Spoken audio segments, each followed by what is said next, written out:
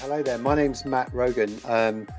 I've worked in sport for the best part of 25 years, and on the basis of that, the Oxfordshire cricket team asked me to take a guest role interviewing today. More relevantly for this podcast, I'm a dad of a couple of kids in the pathway. I've got an older son, aged nearly 13, and a daughter nearly 10, both of whom playing in the pathway. I also don't know an awful lot about cricket, so my kids are the first ones in the family to be anywhere near a cricket pitch, and our allegiances go to Aston Rowan. But hopefully, I can string a sentence together, because what we're going to hope to do today is understand a little bit more about the Oxfordshire system and about the view on talent in that system.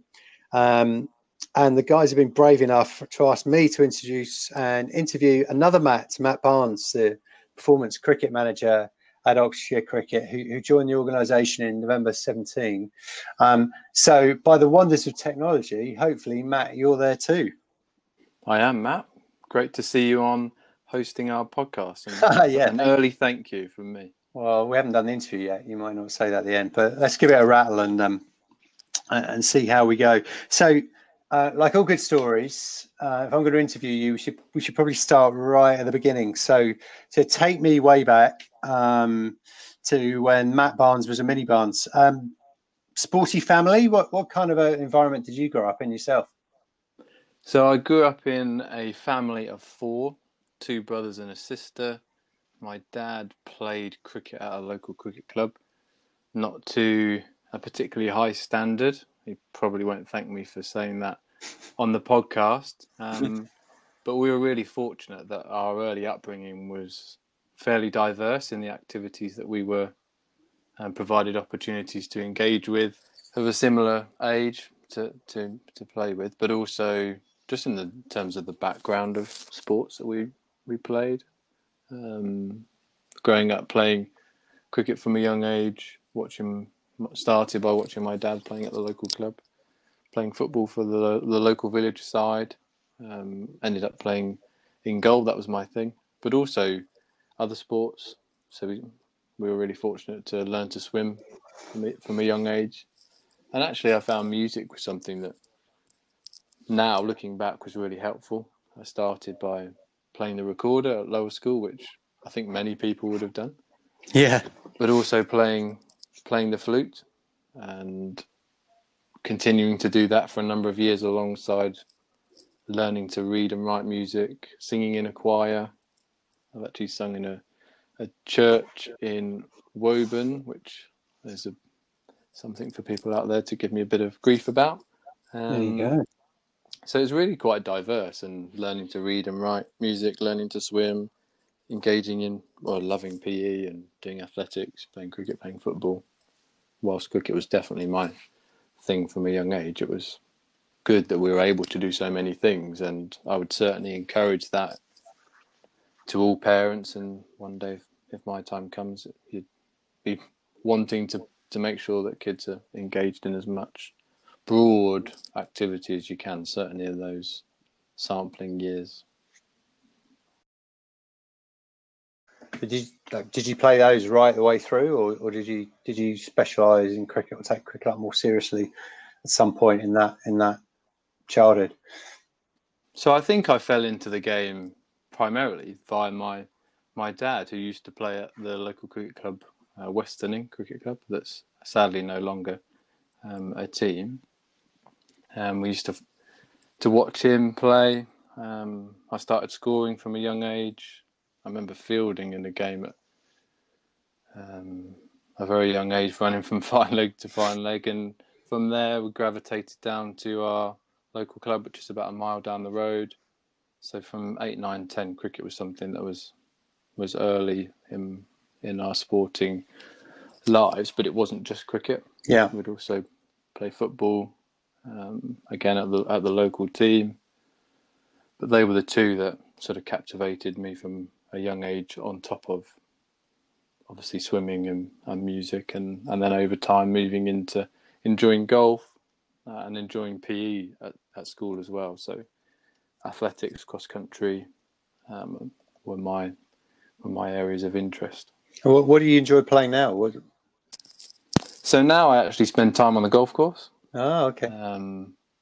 I found that it's been a new challenge for me to get my teeth into, to the pursuit of trying to get the handicap down, as many golfers out there across the world are trying to do.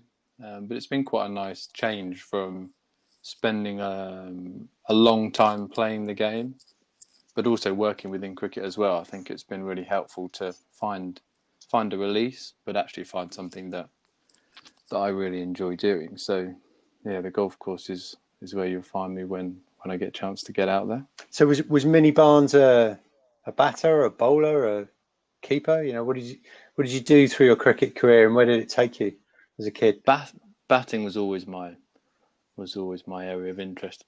Bowling was never my strongest forte. I think there'll be a few people out there potentially listening that would agree with me when I say that. But fielding and batting were my things, and actually, I really fell into a love for practice.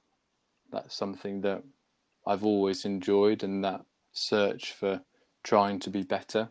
I'd spend lots of time hitting balls, practicing, going to the nets with lots of different people, finding access to bowling machines. And I think it's through that love of practice that I just wanted to keep playing. And did you play in? Sorry, no, did you play in a pathway yourself? So were you part of a junior talent structure of some sort? Or? Yeah, so my pathway was through Bedfordshire Cricket. Mm-hmm. I started playing. I trialled from a young age. I didn't get into anything until under 14 was my first year as a county age group player. Okay. I played a little bit at under 13s, but nothing to a great extent. So I suppose in some ways slightly later into the system rather than those that get in from a young age. And then we were really fortunate under 15s to have a strong side. We won the county championship, which was a really success story through those age groups into the under 17s, and then further on into second team, and a few years after that into playing the first team as well. So yeah, fairly late in, I suppose, compared to others. What number were you batting typically? So this is where it's an interesting point of conversation. So I primarily spent a lot of my childhood opening the batting. Okay. So you weren't moved around the order or anything. You very much you're an opener. Yeah, I think it was something that I enjoyed because I had more time, and the types of players that I enjoyed to watch kind of fitted with that profile. But I would say it's very much driven by being one of the stronger players or the strongest player at your cricket club. In short formats, you generally occupy the spaces at the top of the order, and then the coaches within the county system putting you as an opener all the time. So it's probably something that I ended up falling into as much as something that I enjoyed. But it certainly wasn't very diverse in terms of where I played. If you look back on your own career, do you wish you had a chance to mix that up a little bit more, or enjoyed doing what you enjoyed doing? I think that's a really interesting question, because it's easier in hindsight now as a coach and all the information that you have. I think it would have been really powerful for me as a young player to have had time batting in different positions. The young Matt that was playing probably wouldn't agree. He'd probably say, no, you can open because you'd get more time. But actually being able to develop a more rounded game, I think it would have really helped. However, what I was fortunate to have is the real support of my cricket club. I played men's cricket from a really young age, playing in the first team from 15, but actually not playing as an extra player, playing in the capacity as someone who can influence the game. So batting 3, 4, 5, opening, and I think those experiences really helped accelerate my development, but also gave me some of that role challenge of starting against spin or coming in at 5 when the guys that have opened have been in for a long period of time. So But if, actually, I'd actually also say I fell into that slightly as well by moving through the teams fairly quickly and other players occupying positions. I guess you fill a space yeah.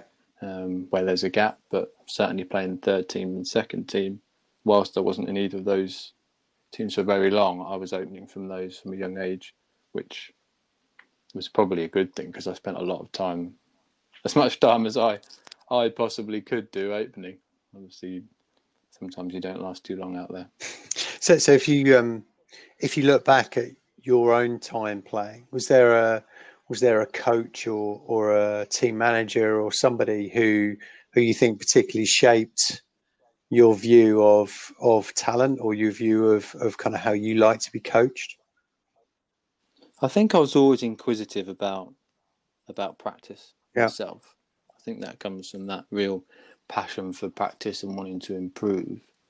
And I think that first year when I got into the county age group as an under 14, there's a coach called Lee Butterworth that really put faith in me and saw some potential that might come out of my game. And I guess that gives you some real confidence.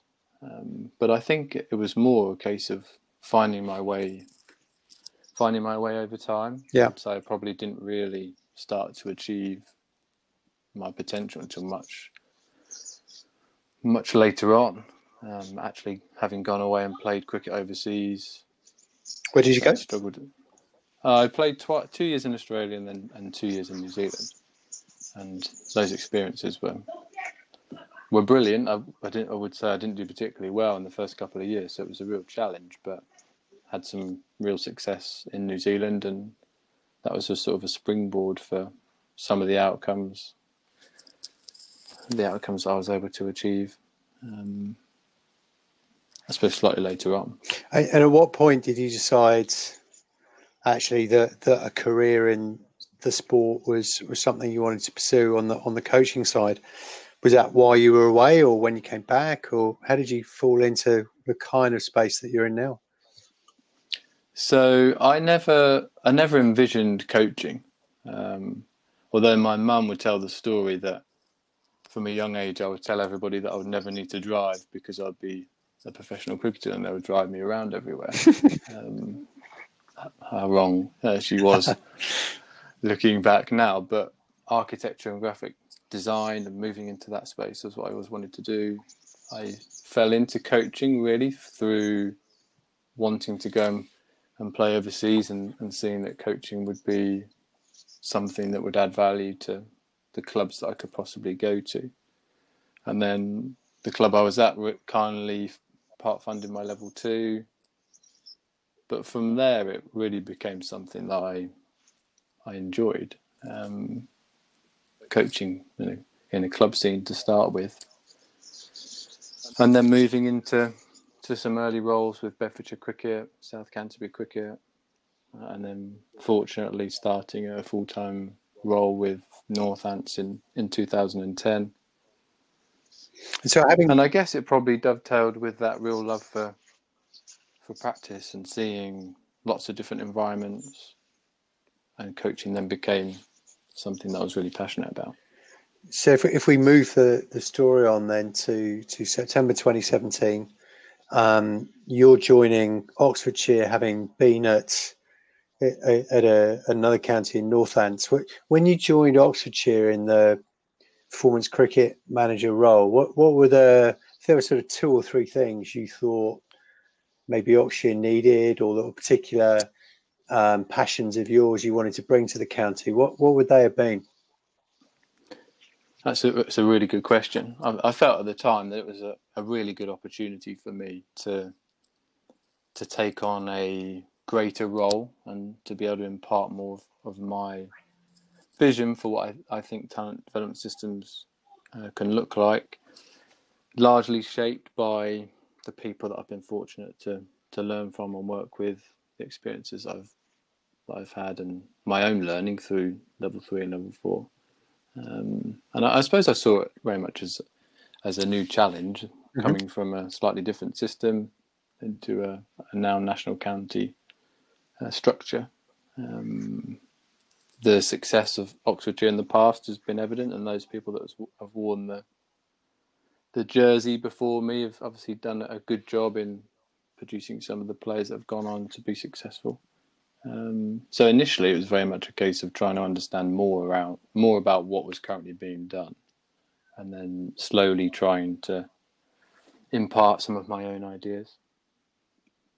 And if there were a couple of those things maybe that you've changed or that have evolved over the course of the first couple of more regular cricketing seasons, what do you look back on and say, okay, well, those couple of things you'd hope have made a real difference? Well, I think one of those would definitely be trying to evolve the system so that it provides more opportunity for a longer period of time for more players. Trying to make a shift away from, I suppose, early specialisation and early selection, understanding that talent develops over time.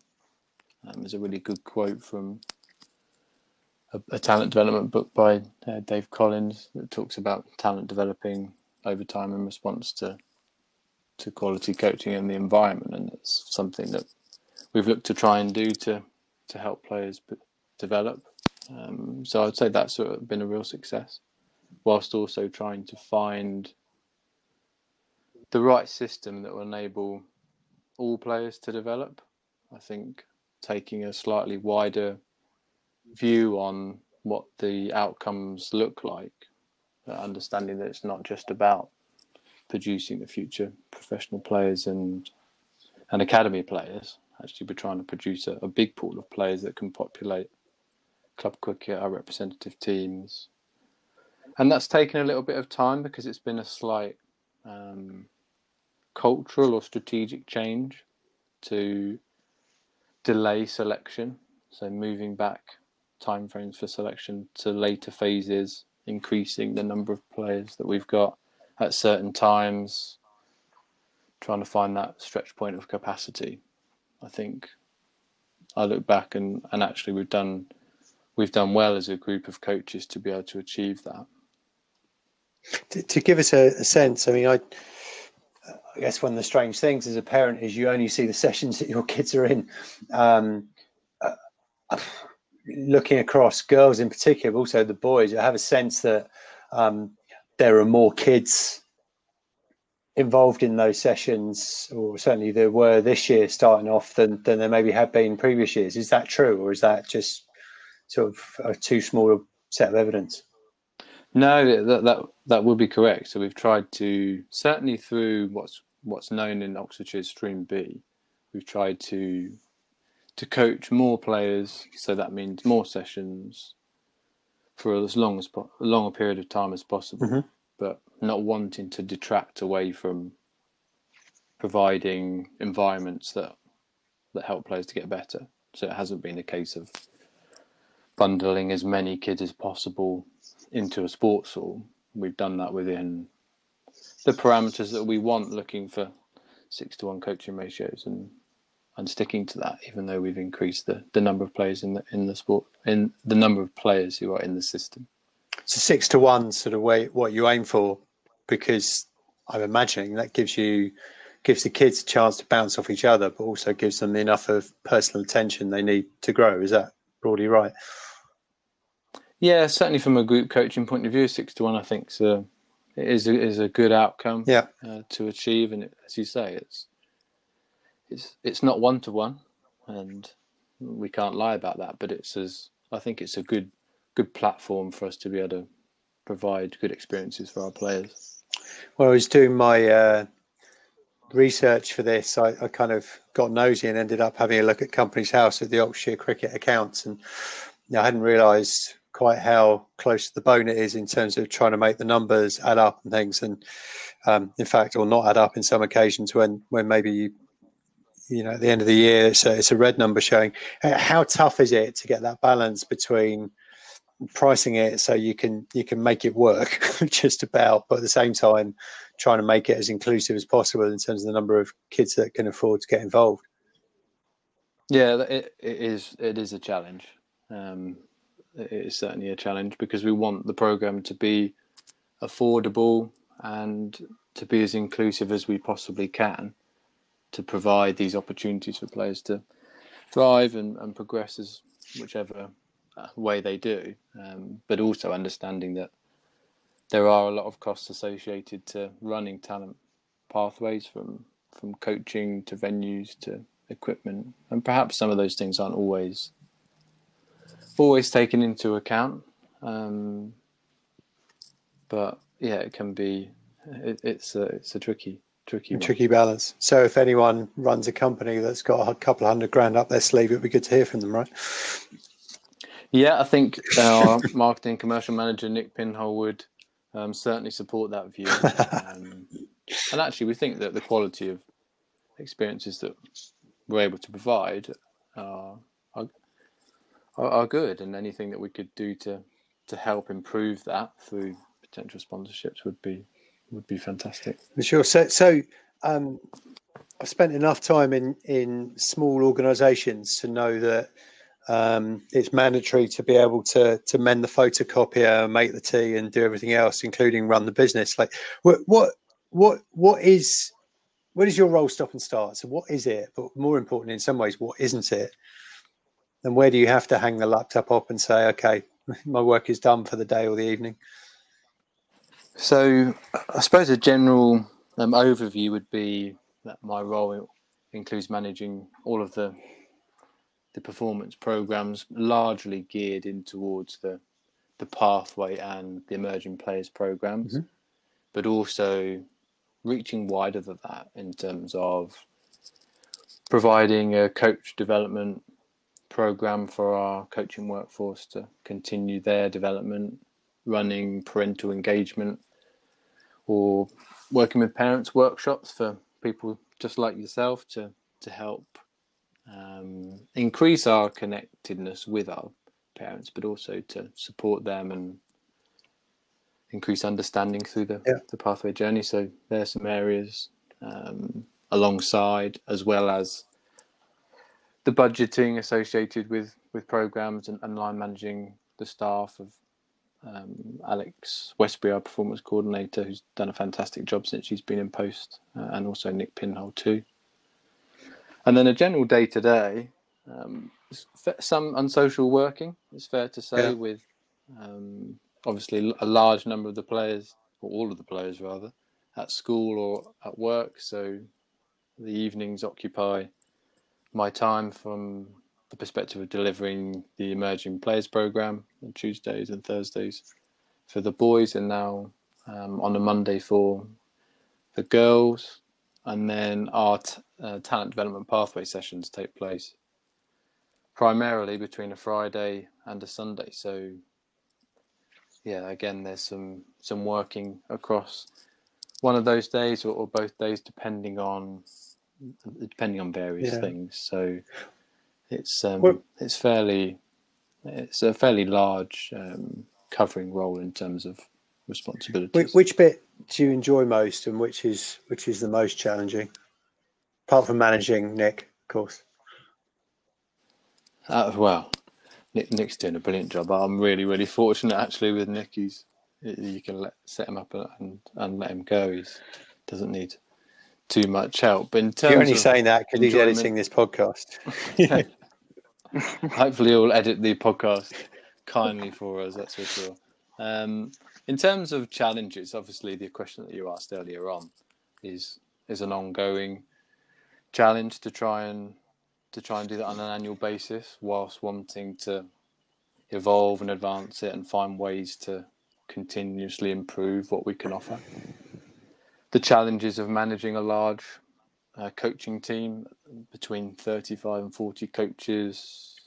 Some weekends you're looking at 66 hours of activity plus the evenings. This year, COVID had a bit of an impact, but we'd planned to deliver about 1,200 hours worth of contact time across various programs, including EPP and county men. So my assumption is this year you've ended up having to learn how to be a head of HR as well through that process, have you? Yeah, there's been some HR work that's obviously been added in, given the Yeah, context yeah. that we're all facing, which has been, on a personal perspective, it's been good to evolve. It's not something that we certainly set out expecting to do in October when we started the program. It certainly had some challenges and a chance to learn, and actually moving into this space of podcasts, showing a bit of vulnerability. It's not something that I'd say I naturally gravitate towards, and it's for us, it's something that's come out of the challenges that we face, and actually could end up becoming a real success for us. Yeah, I know. And I'm guessing, just thinking quickly about the sort of people management point, the key thing there, I know from sort of the organisations I'm close to, is actually the way in which you handle those conversations. You would hope in the long term creates a sense of loyalty and cohesion and things, even though some of them can be tough conversations to have in the short term. You can do it in a perfunctory, fairly matter of fact, uncaring type way, but when the world comes back, you're going to need a team of 35 to 40 people still there. Absolutely, and that's one of the things in our business continuity plan that was setting out to look after the people. And as you rightly say, we're going to need those coaches to be there for us again when we return back to some normality. But actually, there's a responsibility for us to try and help them as much as we can through some challenging times. For sure.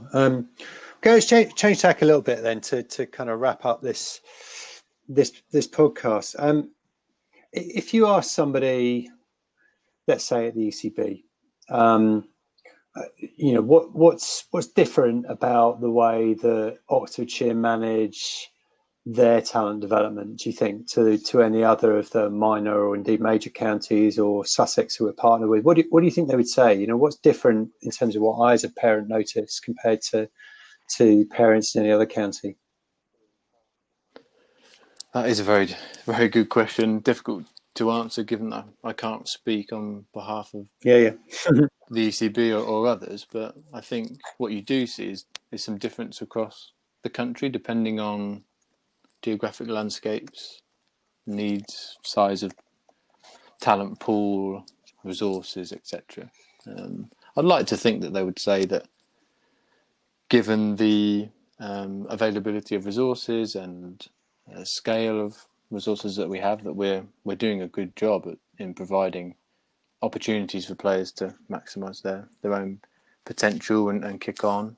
And I think actually that's also reflective of the size of program that we're running and the coaches that we've got. I feel like there's some really good momentum around what we're trying to do, and with all pathways, you're very much looking to steer it based upon experiences, but also research too. So it's not, there's some evidence behind what we're trying to achieve, and I think that would be reflected on some of the feedback that we would get. That understanding that talent develops over time, and people can develop late.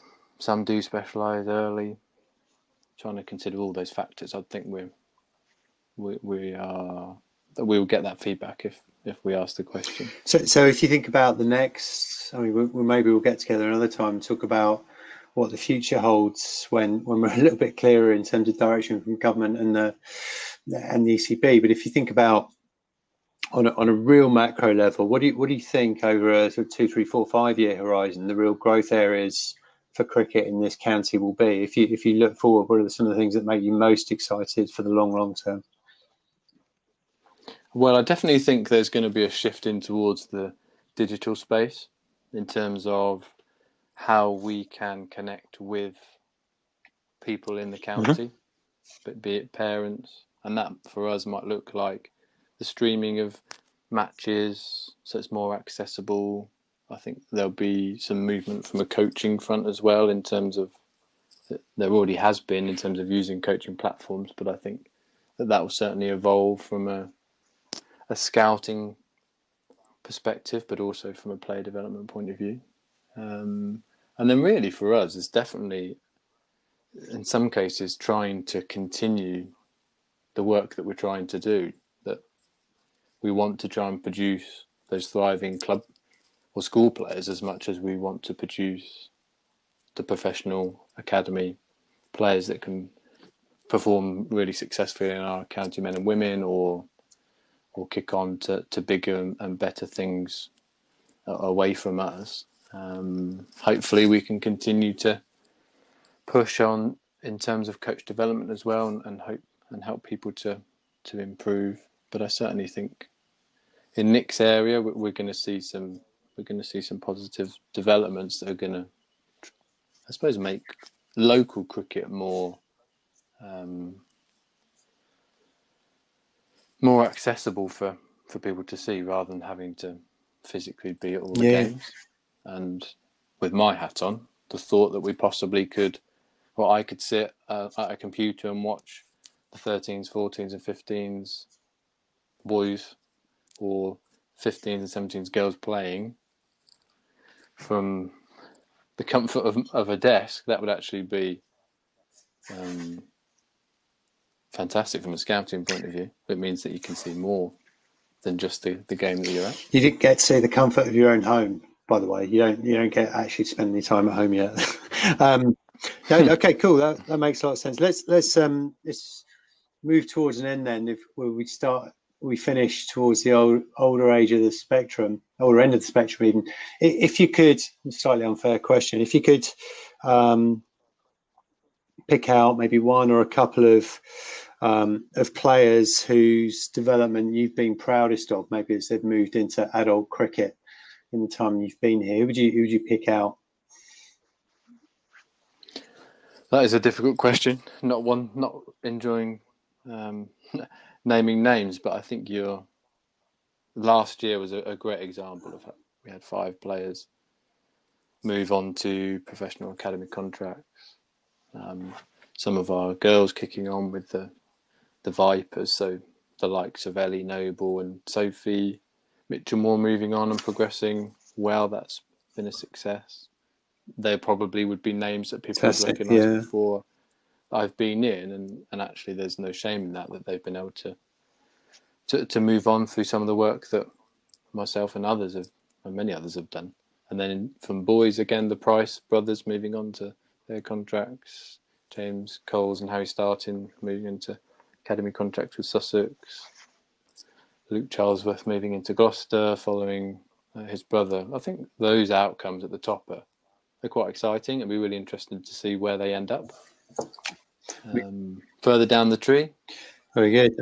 Time will tell where some of them will end up, but hopefully we can continue to have some of those kicking on as well. It's just so powerful as a parent to have stories to tell about that kind of a pathway. You know, for my daughter's nearly 10, and got a Lindsay Smith shirt on her wall, and it's really, you know, one of her England shirts signed we won at an auction. It's really powerful to say to her, you know, will she learn to play the game in the same nets at Rowan that you're learning in? You know, you can't beat that in terms of just something to get their, just get their minds racing.